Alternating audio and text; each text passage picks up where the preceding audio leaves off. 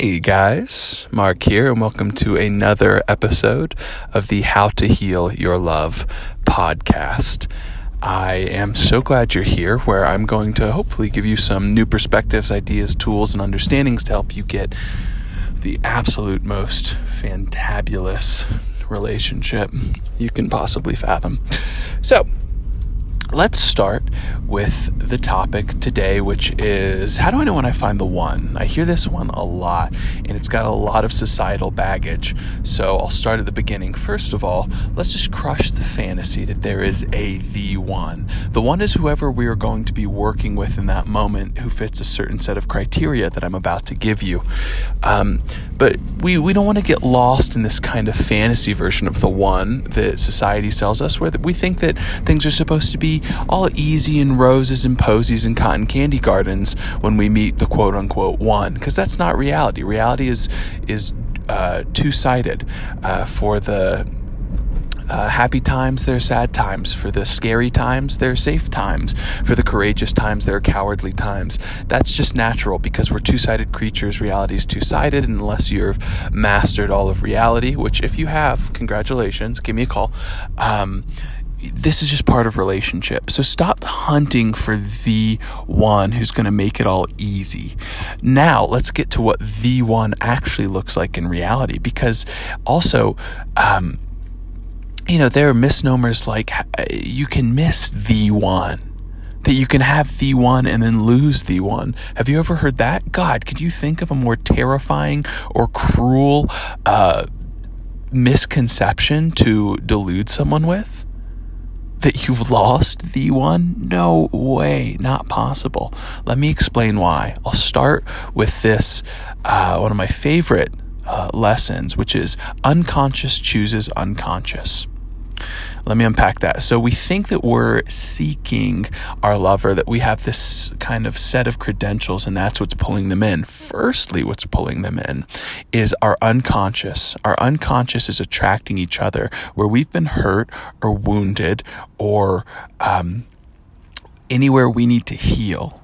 Our psyches have a natural mechanism in which it will seek to recreate the circumstances in which we were originally wounded to give us an opportunity to heal, which is absolutely extraordinary. And if you observe your experience, you might notice that you seem to attract people that do indeed recreate the circumstances of some of your more wounded energies in youth.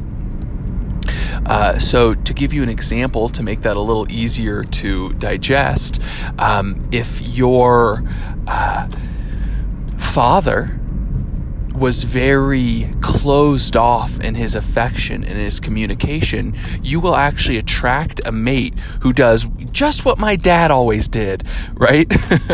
Just like my father, because it's actually giving you an opportunity to heal that aspect of your psyche. And we can get into how to do that another time, because this is already going to be a huge topic. So we're going to attract, our unconscious is going to choose unconscious. This is about half the equation when it comes to finding the one, is someone who can actually recreate the circumstances that we need to heal. And then they can create a safe enough environment, and then they can trigger the shit out of us just by being them. They can be annoying and challenging and, of course, delightful and beautiful and fun and all of those things too.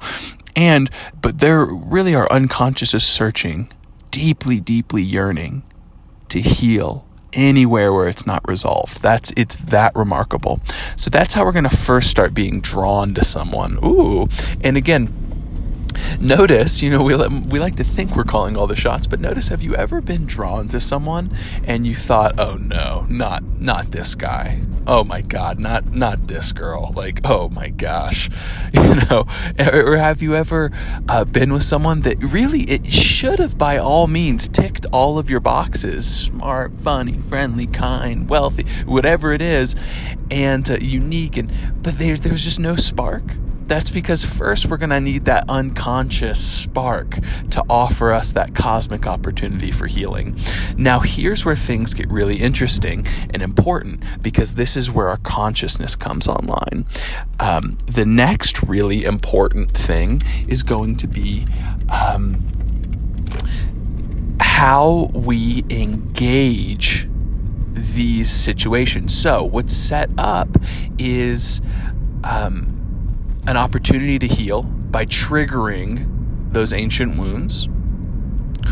And then how do we engage it? Do we learn? Are we agile? Are we growing? Are we healing? Do we have someone who, after conflict, comes and finds us and sits with us and says, hey, how are you? Let's tune in. What happened there? Because what I can guarantee you is you're going to get the conflict. You're going to get the trigger. You're going to get the charge if there's that unconscious attraction.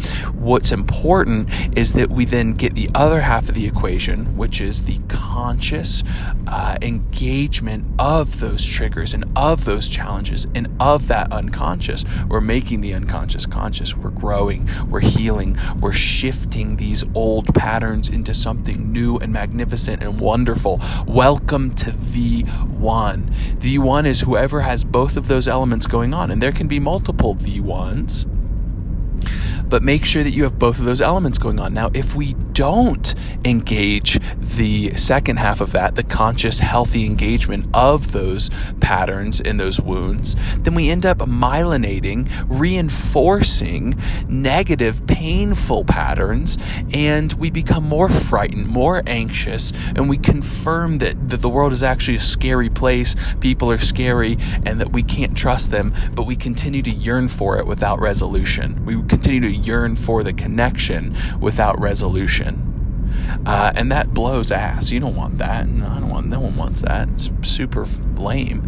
So note that we can have ones that don't help us heal and grow and join in. We can also be those ones, by the way. Make sure we're checking ourselves. But if we can engage each other consciously, if we can let that magnetic attraction pull us in, and then we can lean into those flat points, those dull points, those boring points, those exciting points, those frustrating points, and we can approach them consciously and learn together, then we've got the one. So just know, you can't miss the one.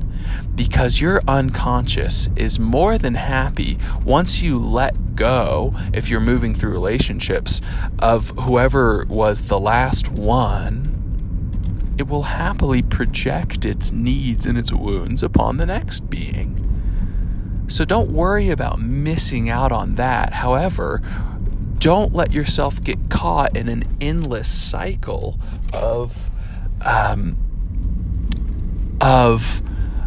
this isn't the one, and then you recreate the same circumstance because you're just seeking healing. And then this isn't the one, then you recreate the circumstances. Let whoever is willing to work with you in a healthy way that triggers you deep down, but then creates a safe environment to heal, let that person be the one. And I want to cover one more topic here before I hop off. So we've got the main ingredients, the macronutrients of what creates the one. And I want to talk to you, if you're still hung up on that last one, just realizing that if you've got shame, blame, or guilt online, it's going to keep you hooked on that last one. And I just want you to search in yourself where you've got those nasty little illusions and start working on dissolving those, because that's what's going to free you up for your one. But if you're blaming yourself or blaming your ex-partner for anything, it's going to keep you either hooked there or attracting that same quality in your next partner. We can get into that on another podcast, but this is important information I want you to have. If you're feeling shame, you've done wrong, you're down low, or they've done wrong, they've done you wrong, and they deserve to be in a pit, it's going to keep you hooked in that relationship, or it's going to, again, attract that same thing, because ultimately this is a quest of love, and we have to love all aspects of ourselves, and we're going to do that through another. So, or guilt, which is kind of dances around those. If guilt is also online, that's the same thing that's going to keep you hooked, keep you from getting the next one in this kind of fuller version of what you're looking for. So go out and find the one, and do so by allowing that natural spark to guide you. You can take a little pressure off yourself there. Unconscious is going to attract unconscious and find unconscious, and then use that soil to plant those seeds of conscious healing, of agility, of versatility, of a willingness to grow and learn and heal. And then you've got your recipe for the one, and you don't have to sweat it so much. You can enjoy that one. And then if there's a transition, you can enjoy whoever is the one in that moment for you. So, covered a lot of stuff there. If you have any questions, go to howtohealyourlove.com. Give me a call or shoot me an email. There's also other information, articles, video, stuff like that. And I'll try to get back to you, or I'll address it in the podcast. Good luck. I love you, and I'll talk to you soon.